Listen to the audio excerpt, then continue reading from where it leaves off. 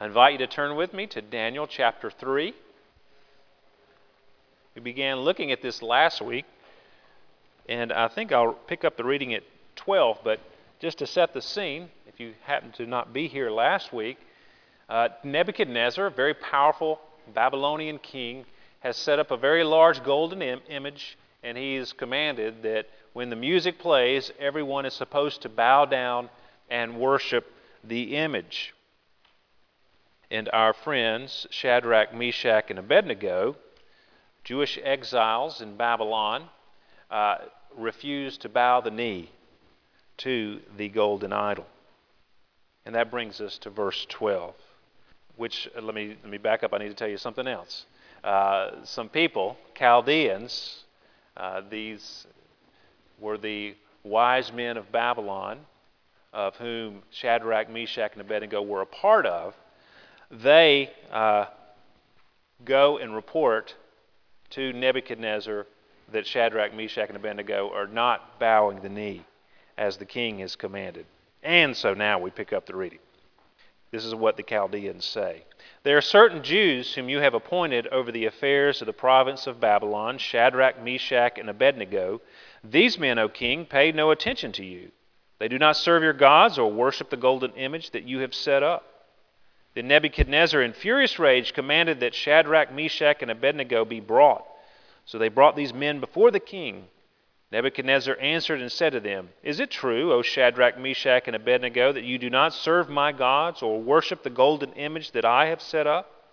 Now if you are ready, when you hear the sound of the horn, pipe, lyre, trigon, harp, bagpipe, and every kind of music, to fall down and worship the image that I have made, well and good. But if you do not worship, you shall immediately be cast into a burning, fiery furnace. And who is the God who will deliver you out of my hands? Shadrach, Meshach, and Abednego answered and said to the king, O Nebuchadnezzar, we have no need to answer you in this matter. If this be so, our God whom we serve is able to deliver us from the burning, fiery furnace, and he will deliver us out of your hand, O king. But if not, be it known to you, O king, that we will not serve your gods or worship the golden image that you have set up. Then Nebuchadnezzar was filled with fury, and the expression of his face was changed against Shadrach, Meshach, and Abednego. He ordered the furnace heated 7 times more than it was usually heated, and he ordered some of the mighty men of his army to bind Shadrach, Meshach, and Abednego, and to cast them into the burning fiery furnace. Then these men were bound in their cloaks, their tunics, their hats, and their other garments, and they were thrown into the burning fiery furnace. Because the king's order was urgent and the furnace overheated, the flame of the fire killed those men who took up Shadrach, Meshach, and Abednego. And these 3 men, Shadrach, Meshach, and Abednego, fell bound into the burning fiery furnace. Then King Nebuchadnezzar was astonished and rose up in haste. He declared to his counselors, Did we not cast 3 men bound into the fire? They answered and said to the king, True, O king. He answered and said, But I see 4 men unbound, walking in the midst of the fire, and they are not hurt, and the appearance of the 4th is like a son of the gods. Then Nebuchadnezzar came near to the door of the burning fiery furnace. He declared, Shadrach, Meshach, and Abednego, servants of the Most High God, come out and come here. Then Shadrach, Meshach, and Abednego came out from the fire. And the satraps, the prefects, the governors, and the king's counselors gathered together and saw that the fire had not had any power over their bodies of those men. The hair of their heads was not singed, their cloaks were not harmed, and no smell of fire had come upon them. Nebuchadnezzar answered and said, Blessed be the God of Shadrach, Meshach, and Abednego, who has sent his angel and delivered his servants who trusted in him, and set aside the king's command and yielded up their bodies rather than serve and worship any god except their own God. Therefore I make a decree. Any people, nation, or language that speaks anything against the God of Shadrach, Meshach, and Abednego shall be torn limb from limb, and their houses laid in ruins, for there is no other God who is able to rescue in this way. Then the king promoted Shadrach, Meshach, and Abednego in the province of Babylon. Well, last week I made 2 points concerning the passage before us today, which set up the fact that Christians live in a hostile environment today. It's very difficult to live for Christ in the world in which we live. And the first point I made last week is about rampant idolatry. We have the same pressure to break the first two commandments that Shadrach, Meshach, and Abednego had in their experience with Nebuchadnezzar's golden image. Exodus 20 commands anyone who would follow God that they shall have no other gods before me. You shall not make for yourself a carved image or any likeness of anything that is in heaven above, or that is in earth beneath, or that is in the water under the earth. You shall not bow down to them or serve them. Shadrach, Meshach, and Abednego knew this command, and they were following this command. And when they were faced with worshiping that golden image, they refused to bow the knee. Well, just like our three friends, there is pressure on us to engage in idol worship. But unlike them, who are pressured to physically bow down to a golden image, we are tempted with what are called idols of the heart. The front of your bulletin is a quote that tells us what an idol of the heart is. It's anything more important to you than God. Anything that absorbs your heart and imagination more than God. Anything you seek to give you what only God can give. A counterfeit God is anything so central and essential to your life that should you lose it, your life would feel hardly worth living. An idol has such a controlling position in your heart that you can spend most of your passion and energy, your emotional and financial resources on it without a second thought. It can be family and children, or career and making money, or achievement and critical acclaim, or saving face and social standing. It can be a romantic relationship, peer approval, competence and skill, secure and comfortable circumstances, your beauty or your brains, a great political or social cause, your morality and virtue, or even success in the Christian ministry. An idol is whatever you look at and say in your heart of hearts, if I have that, then I'll feel my life has meaning. Then I'll know I have value. Then I'll feel significant and secure. It's not hard to understand an idol and that how much it can mean to a person. Think of the businessman who is seeking to climb the corporate ladder. If he doesn't get the promotion, he hardly feels his life is worth living. He's centered his whole being around getting that promotion. Anybody that blocks that becomes an object of his anger. It controls his life, so he has to overwork to achieve that goal, and it completely dominates his life. That's idolatry. And you could substitute climbing the corporate ladder with anything, a romantic relationship.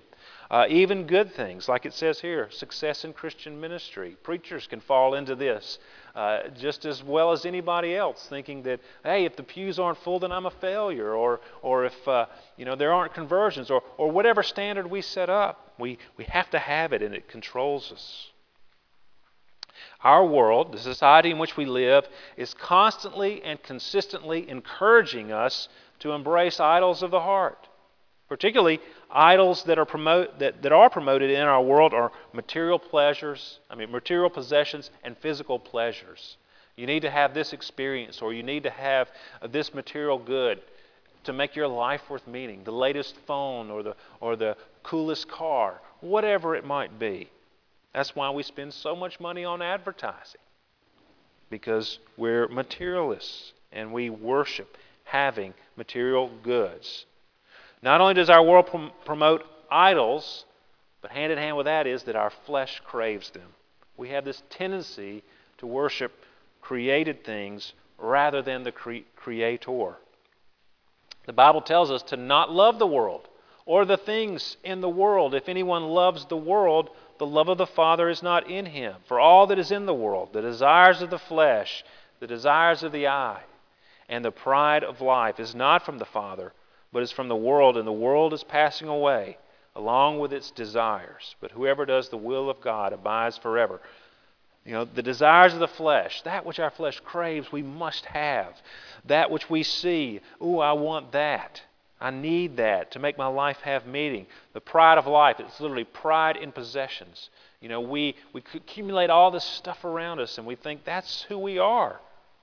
That's what gives us our lives meaning.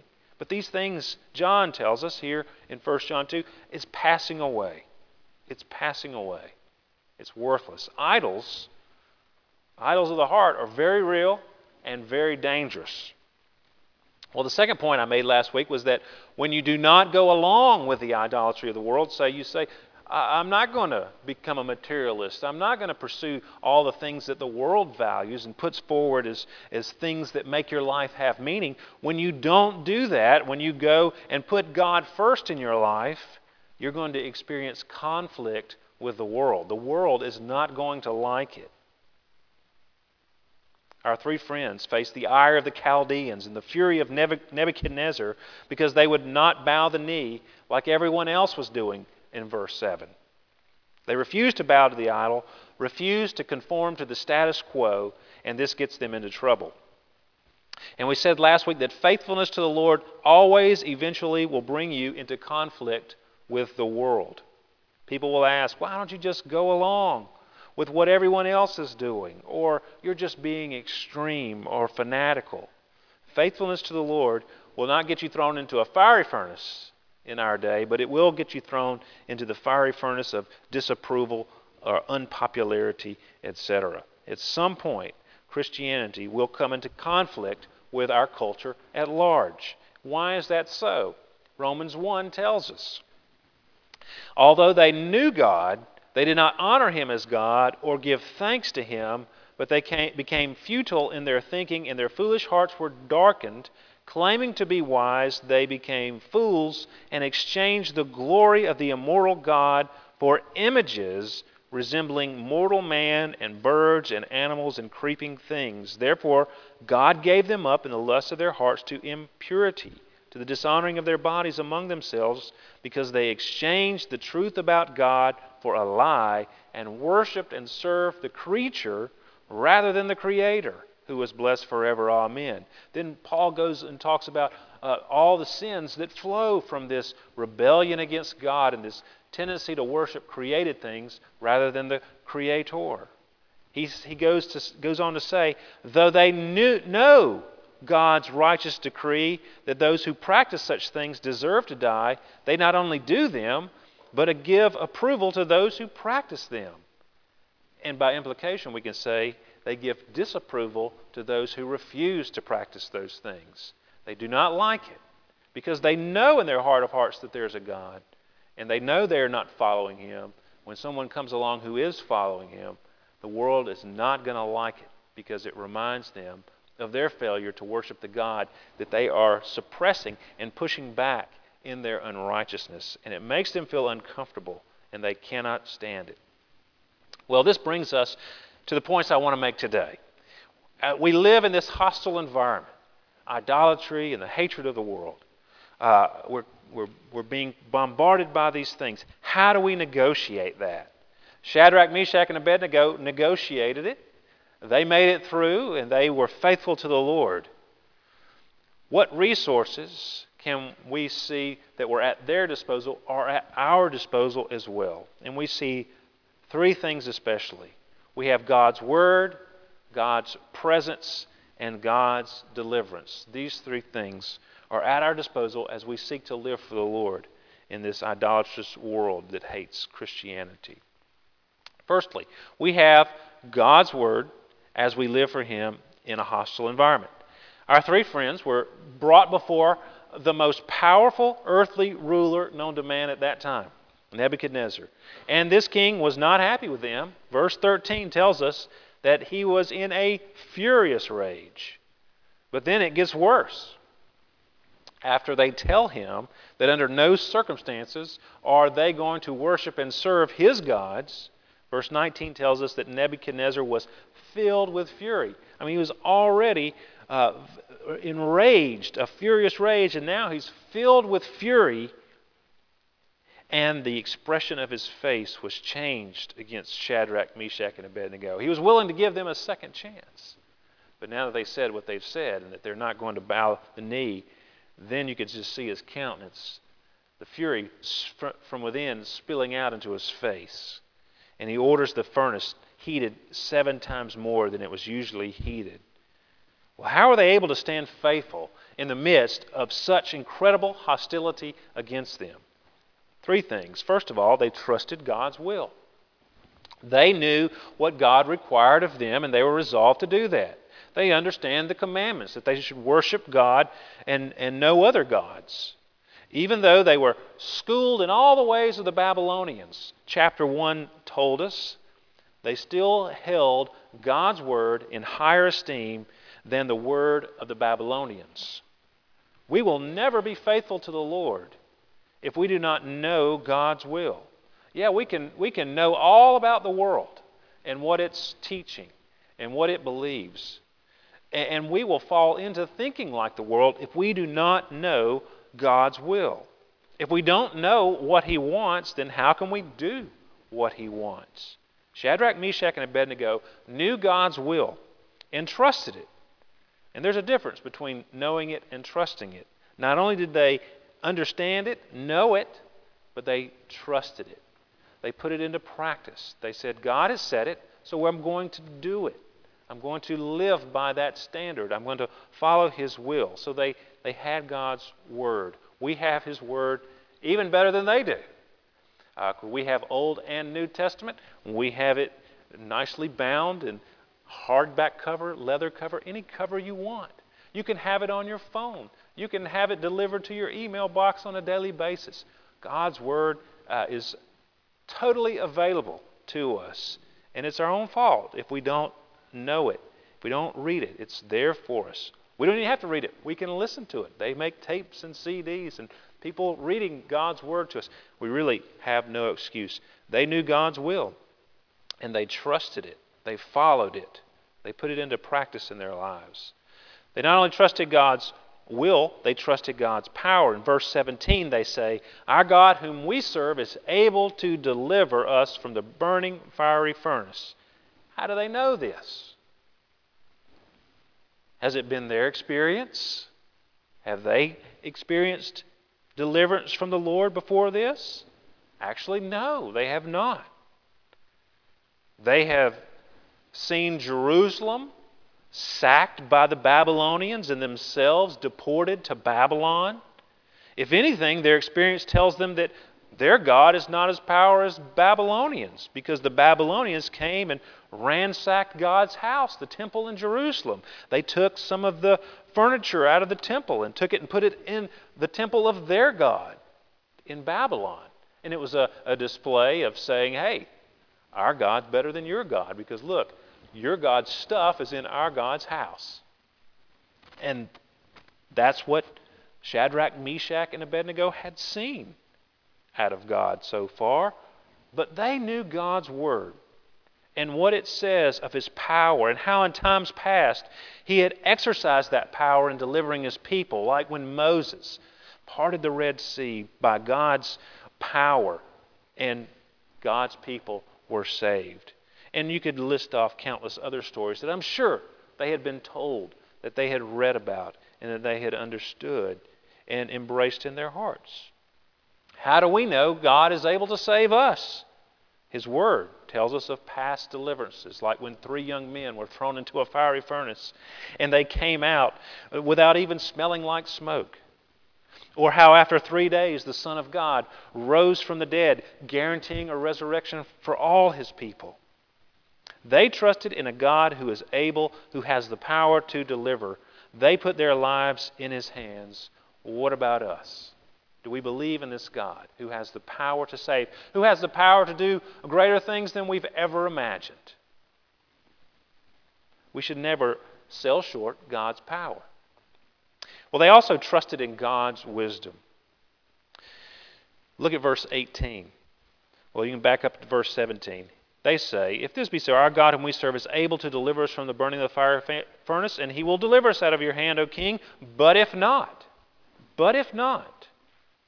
be it known to you, O king, that we will not serve your gods or worship the golden image that you have set up.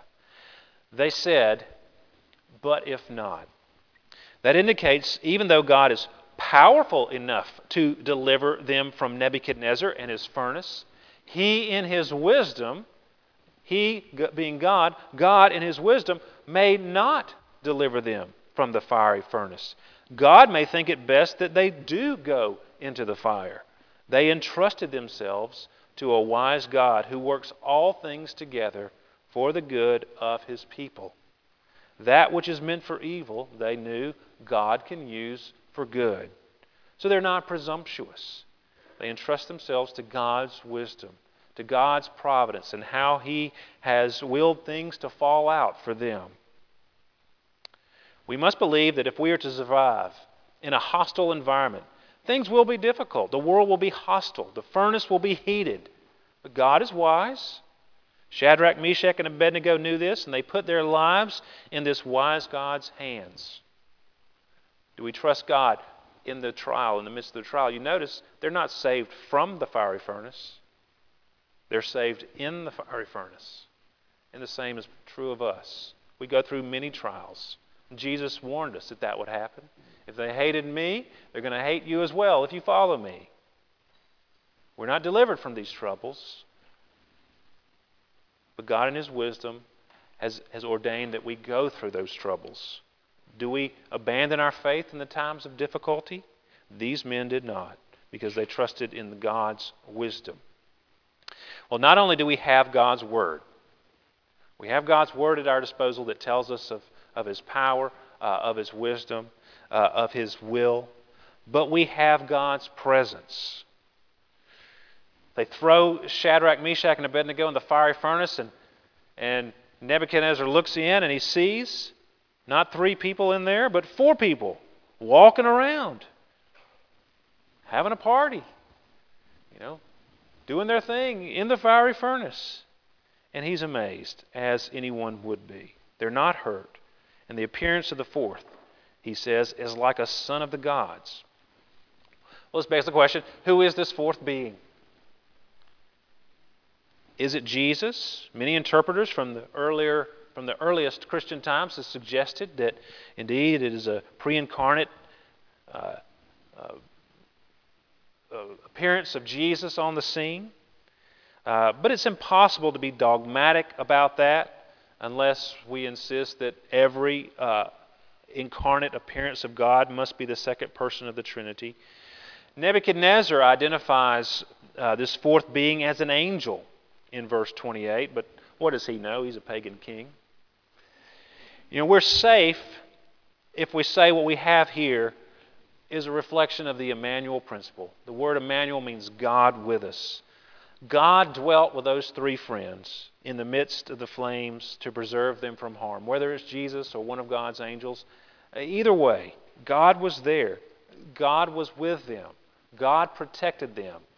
God delivered them in the midst of the fiery furnace. As Isaiah 43, what we read for our call to worship this morning said, "When you pass through the waters, I will be with you. And through the rivers, they shall not overwhelm you. When you walk through the fire, you shall not be burned, and the flame shall not consume you. For I am the Lord your God, the Holy One of Israel, your Savior." Notice that it says, when you pass through the waters, when you walk through the fire, I will be with you. I will be with you. I've given you a verse on the outline that I've provided for you, 1 Peter 4. "Beloved, do not be surprised at the fiery trial when it comes upon you to test you as though something strange were happening to you. But rejoice insofar as you share Christ's sufferings, that you may also rejoice and be glad when His glory is revealed. If you are insulted for the name of Christ, you are blessed, because the Spirit of glory and of God rests upon you. But let none of you suffer as a murderer or a thief or an evildoer or as a meddler. Yet if anyone suffers as a Christian, let him not be ashamed, but let him glorify God in that name. For it is time for judgment to begin at the household of God. And if it begins with us, what will be the outcome for those who do not obey the gospel of God? And if the righteous is scarcely saved, what will become of the ungodly and the sinner? Therefore let those who suffer according to God's will entrust their souls to a faithful Creator while doing good." We entrust our souls to a faithful Creator. He will be with us. He's promised. If you're God's child, no matter where you are, God is with you. And especially when you suffer for righteousness, He's with you through the fire, through the flame. We have God's presence. He is Emmanuel. He took on human flesh and dwelt among us. He knows what we go through. He's able to empathize and sympathize with everything that we struggle with. He's with us. He knows our our pain and our trouble and turmoil. He knows it even more than we do. Well, not only do we have God's Word and God's presence, but we also have His deliverance as we live for Him in a hostile environment. This is our hope that we live for. Our three friends say something very interesting, something that I find very curious in verse 17 and 18. They say to Nebuchadnezzar, our God is able to deliver us from the burning fiery furnace. He will deliver us out of your hand, O king. But if not, so he's saying three different things. He's able, God is able to deliver us. God will deliver us, but He might not deliver us. Isn't that a strange thing to say? But you know what? It's all true. All three are true. Because even if they die in the fiery furnace, they will be delivered from the hand of Nebuchadnezzar. They will be delivered from the fiery furnace. They will never have to face Nebuchadnezzar or the fiery furnace again. They will be with God forever. Jesus Christ ensures that for us. He came to earth to dwell in a chaotic world, and we experience death. He experienced death. Death on the cross, not so that we might escape the experience of death, but that we might have victory over it. Be delivered from it. So no matter what we face, even death for the sake of Christ, we will be delivered. We have a guarantee. And this knowledge gives us freedom. Our hope is not in the world and the things that we accumulate and the idols that the world is telling us we must have. We're going to leave all those things behind. As John told us, those things are passing away. But what God has promised and what God is giving us lasts forever. And that's where our hope lies. So we can live in this world facing the fire, facing the pressures, facing what the world throws at us, because we have a hope that is an anchor for the soul, the writer of Hebrews says. Something more that we look forward to, that we're living for, that is to come. And we know that we will be delivered. It's guaranteed because of what Christ has done, because He rose from the dead. Even death itself, it has lost its sting, it's lost its power. It's nothing but a step into eternity with the Lord for us. And that gives us that hope and gives us the freedom to live for Christ in a hostile environment. Let's pray together.